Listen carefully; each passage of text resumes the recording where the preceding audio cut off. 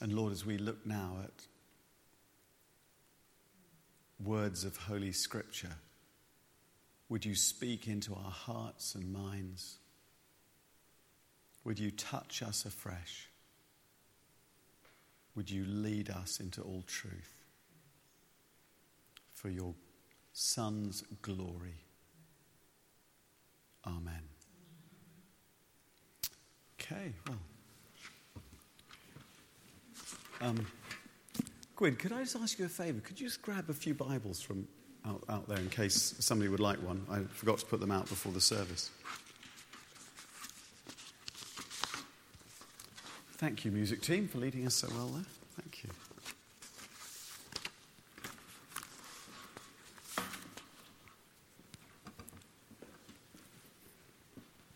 There's this amazing verse that we're thinking about tonight when Jesus says, I am the way and the truth and the life. No one comes to the Father except through me. It's so well known that quite often we forget the context of it. It's part of the Last Supper. It's part of his last evening before the crucifixion. He's with his disciples. He's told them that he's going to be leaving them, and they don't quite understand. And they want to know. They want to. He's said that he's going to his Father. They want to know the way to the Father.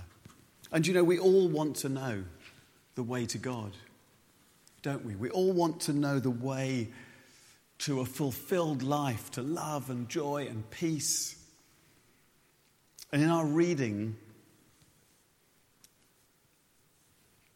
Thomas, one of his disciples, asks Jesus, how can we know the way? This is what Jesus has just said. Do not let your hearts be troubled. You believe in God, believe also in me. My Father's house has many rooms. If that were not so, would I have told you that I'm going there to prepare a place for you? And if I go and prepare a place for you, I will come back and take you to be with me so that you also may be where I am. You know the way to the place where I'm going. And that's when Thomas says, Lord, we don't know where you're going, so how can we know the way? And Jesus answered, I am the way and the truth and the life. No one comes to the Father except through me.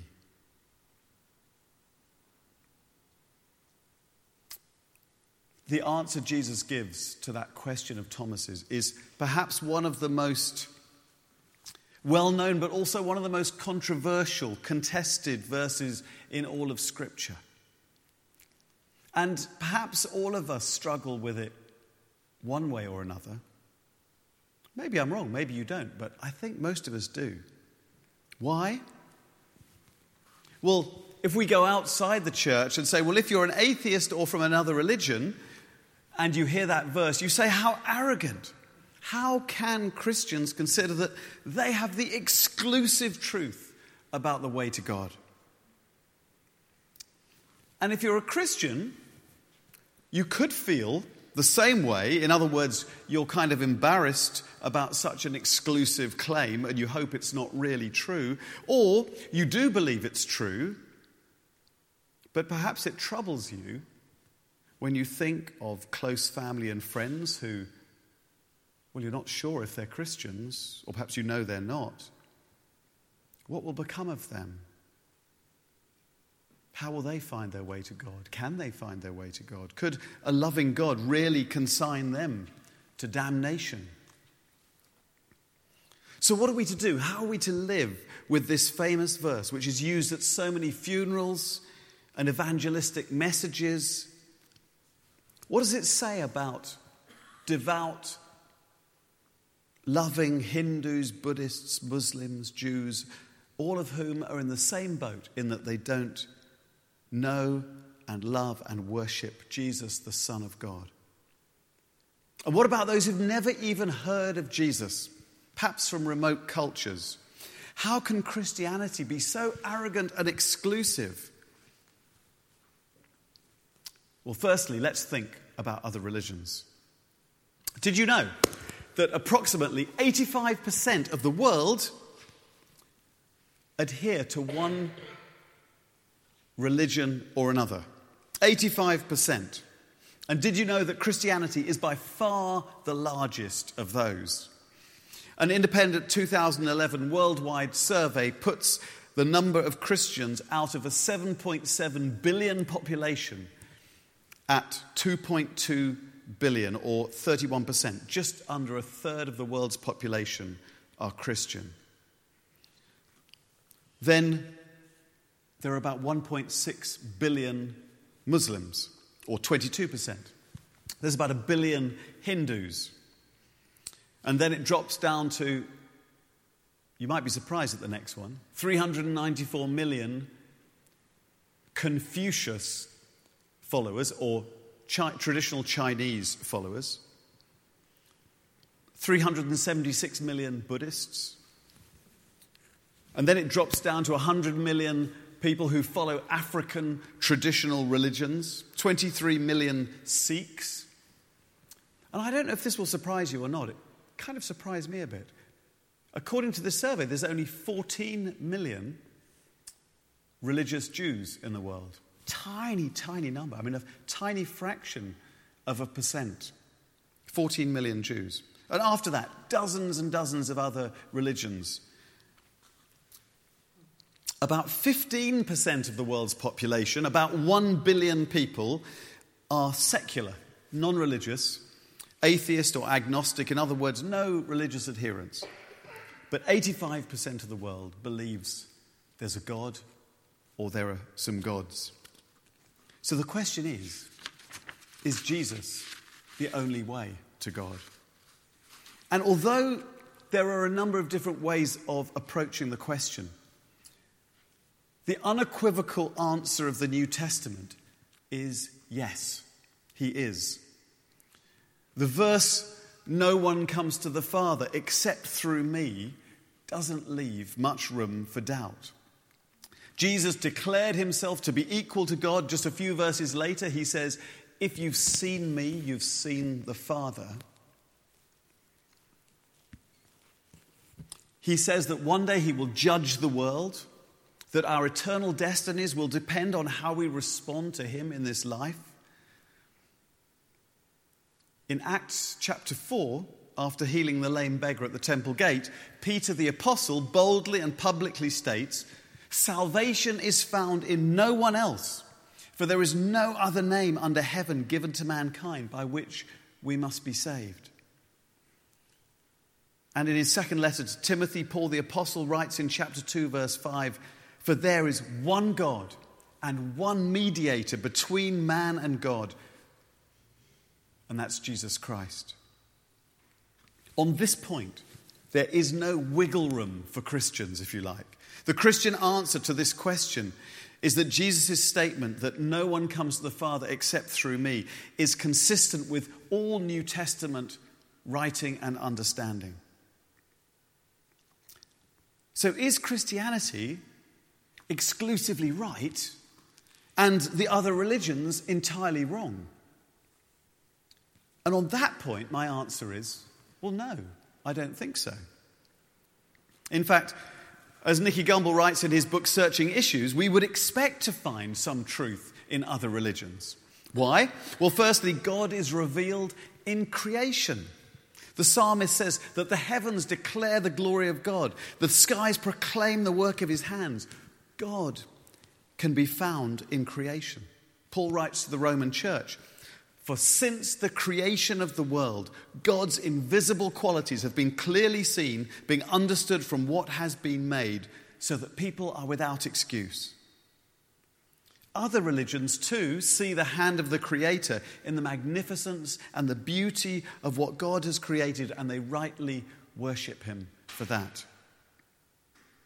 Secondly, we're all made in the image of God, and that inherent God-like DNA in every person means that many religions have some very similar teachings.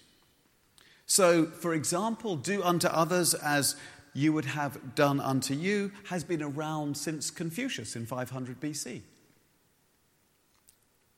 Thirdly, the Bible tells us that God has put eternity in people's hearts. And so there's a God-shaped gap in every human being which drives our search for God. That's why there aren't many atheists in the world. We're hardwired to reach out to our Creator.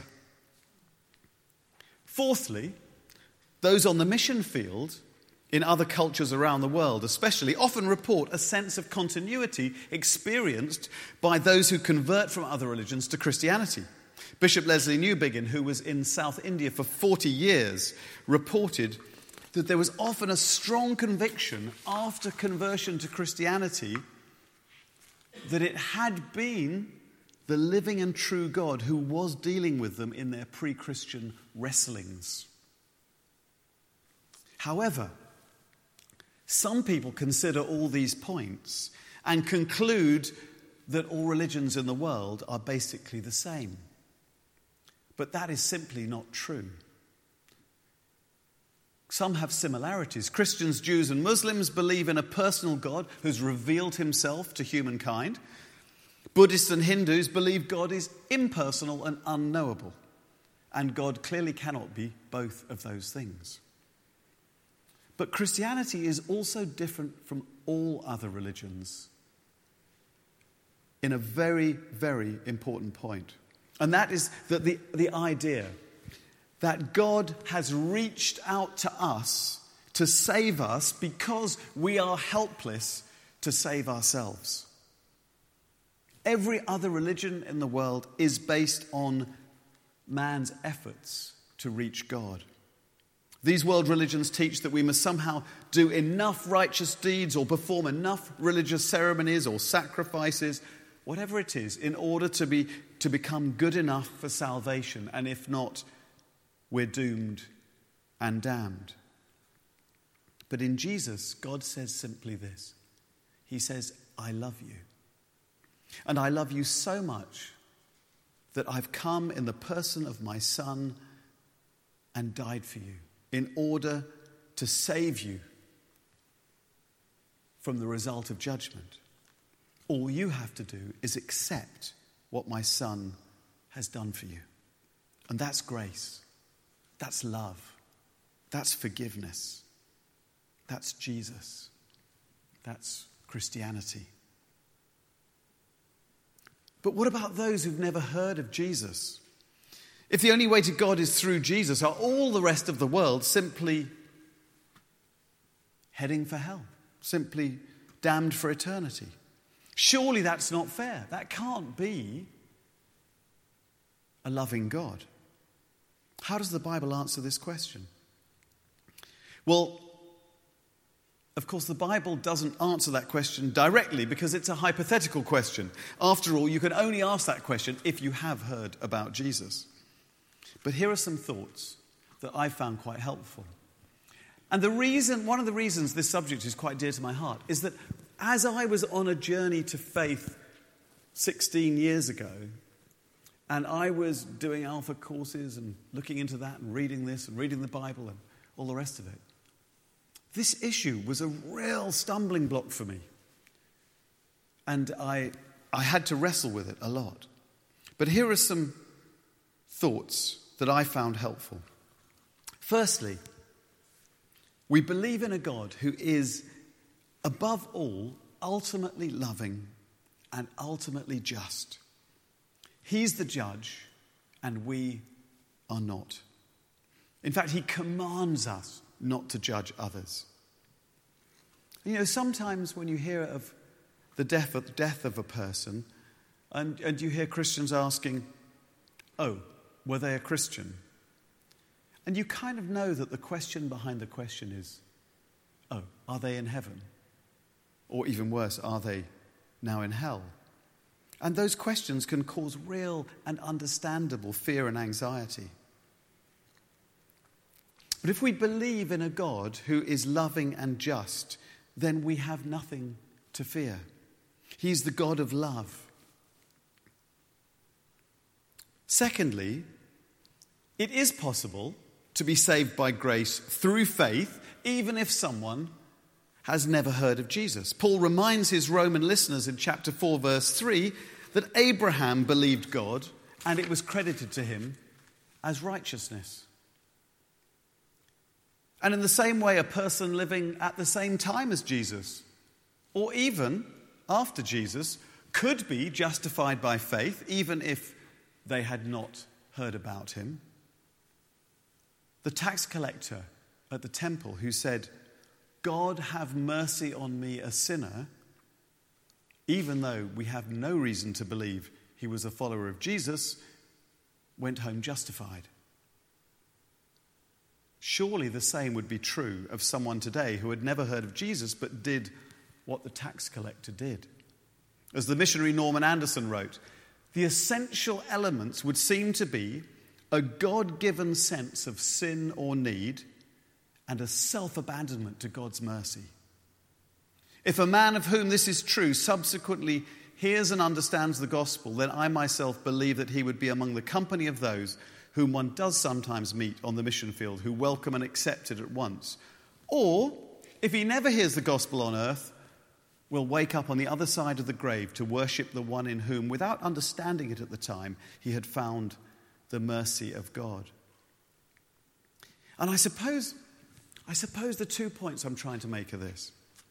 Firstly, it's not our job to either decide or worry about who goes to heaven or who doesn't. It's God's. And we can trust that he is totally just and totally loving. But secondly, and really importantly, there is something we can do about it. And I think God wants us to do something about it. I think the Christian life is all about doing something about it. So let's just spend a little time considering that. You see, the good news is that God wants as many people as possible to spend eternity with him. And there are some great encouragements in Scripture. Abraham was told that his descendants, and this surely refers to his spiritual descendants, the future people of God, would be as numerous as the stars in the sky and the sand on the beach. Secondly, God is on our side. He's rooting for us. 1 Timothy 2 verse 4 says, God wants all people to be saved and come to a knowledge of the truth. So he's working for people's salvation. Thirdly, Jesus has told us in the Great Commission of Matthew's Gospel to go and make disciples of all nations.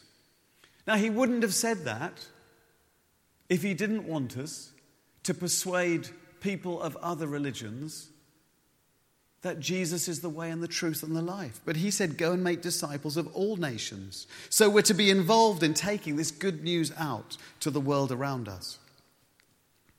And fourthly, and very importantly, without knowing about the love of God in Jesus, no one can have that amazing assurance that we have as followers of Christ, that we're forgiven, that we're set for eternity, and we can live abundant life because of that. And the reason is because other religions don't promise that. It's that simple. They require you to attain to some kind of standard, but you never know you've reached it. By contrast, we have the best news in the world to share with those whom we come into contact with. That Jesus died for all. That he rose from the dead. And that when we turn to him, we're forgiven and set free to live life to the full for eternity. And one of the best ways to share our faith is to concentrate on the first half of that verse, verse 6, rather than the second, which often gets a lot more publicity than the first. And in the first half, Jesus says, I am the way and the truth and the life. And so many people are searching to find a way of life that will ultimately satisfy. I was searching for many, many years myself. Early on, it was drink and drugs and one-night stands. And later on it was promotion and money, and then it was, when that didn't satisfy, it was dangerous sports and exotic holidays. But I still didn't find what I was looking for. And Jesus says, I am the way. And when I found Jesus, I knew that I'd found what I was looking for. So our role as Christians is to point people to the way of Jesus by living his way. And what had Jesus done just before he made this statement? He'd washed the disciples' feet. He'd taken off his clothes, put a towel around his waist, he'd got down on the floor, and he'd washed the filthy muck off the feet of his disciples. And then he told them that far more than that, he was about to give his life as a sacrifice for them in order that they could find their way to the Father. He'd showed them the way. So he says, I am the way. And then he said, I'm the truth. And you know, so many people are hungering after the truth. Sinead O'Connor, the Irish singer-songwriter, said this. She said, as a race, we feel empty because our spirituality has been wiped out and we don't know how to express ourselves. And as a result, we're encouraged to fill that gap with alcohol, drugs, sex, or money. People out there, she said, are screaming for the truth. Now, I don't know what Sinead O'Connor believes, but I believe she was right on that point. And the greatest truth there is that there's a God who loves us, who's revealed himself in Jesus, and who longs for us to live in relationship with him. And that when we do, he brings us new life. And Jesus said, I'm the life. I'm the way, I'm the truth, I'm the life. And he also said, I've come so that they may have life and life to the full. And you know, what energizes my faith almost more than anything else is seeing the real tangible transformation which the love of Jesus brings to people's lives. That was certainly the case for Kirsty and I, as at the age of around about 40 years old, we both discovered the life-changing effect of coming to know the Lord Jesus, of God's love being poured into our hearts, of the new life that the Holy Spirit brings. And you know, one of the reasons I love running the Alpha course time and time again is seeing the same thing happen in the lives of others. A little miracle takes place as we see people being brought out of darkness and into the light, into God's amazing light. And you know, on this last Alpha course, we've seen people's lives changed. It's been amazing. We've seen people who said this time last year they were in utter despair. And now their eyes are bright. One of them even said, you know, all the colours look brighter than they used to. And actually, I remember thinking that myself just after I came to faith as well. Interesting, isn't it? Everything is brighter, and it's so lovely to see that transformation. I've had the privilege of seeing and listening to someone who's come to faith on the Alpha course calling out to God for the first time and seeing their prayers answered. It's just wonderful. Fears being lifted off them. Jesus says, I'm the life. It's through me that you experience life to the full. So, going back to that question that Thomas asked Jesus, how can we know the way? Jesus said, I am the way and the truth and the life. No one comes to the Father except through me. And that's the truth. And we shouldn't be ashamed or embarrassed about it. God is totally loving. He's totally just. He's the judge, not us. Our destinies are completely assured by his promises. When we know that when we get to heaven, we won't be distraught about who's there and who's not, because he has promised us that in that beautiful new heaven and the earth, there will be no more crying, no more tears, no more pain, no more sickness. Only joy and love and peace in the presence of our loving Heavenly Father, the Son who died for us, and the Holy Spirit who lives in us, and all whom Jesus has saved for eternity. This is the good news. This is the message that we must take to the world.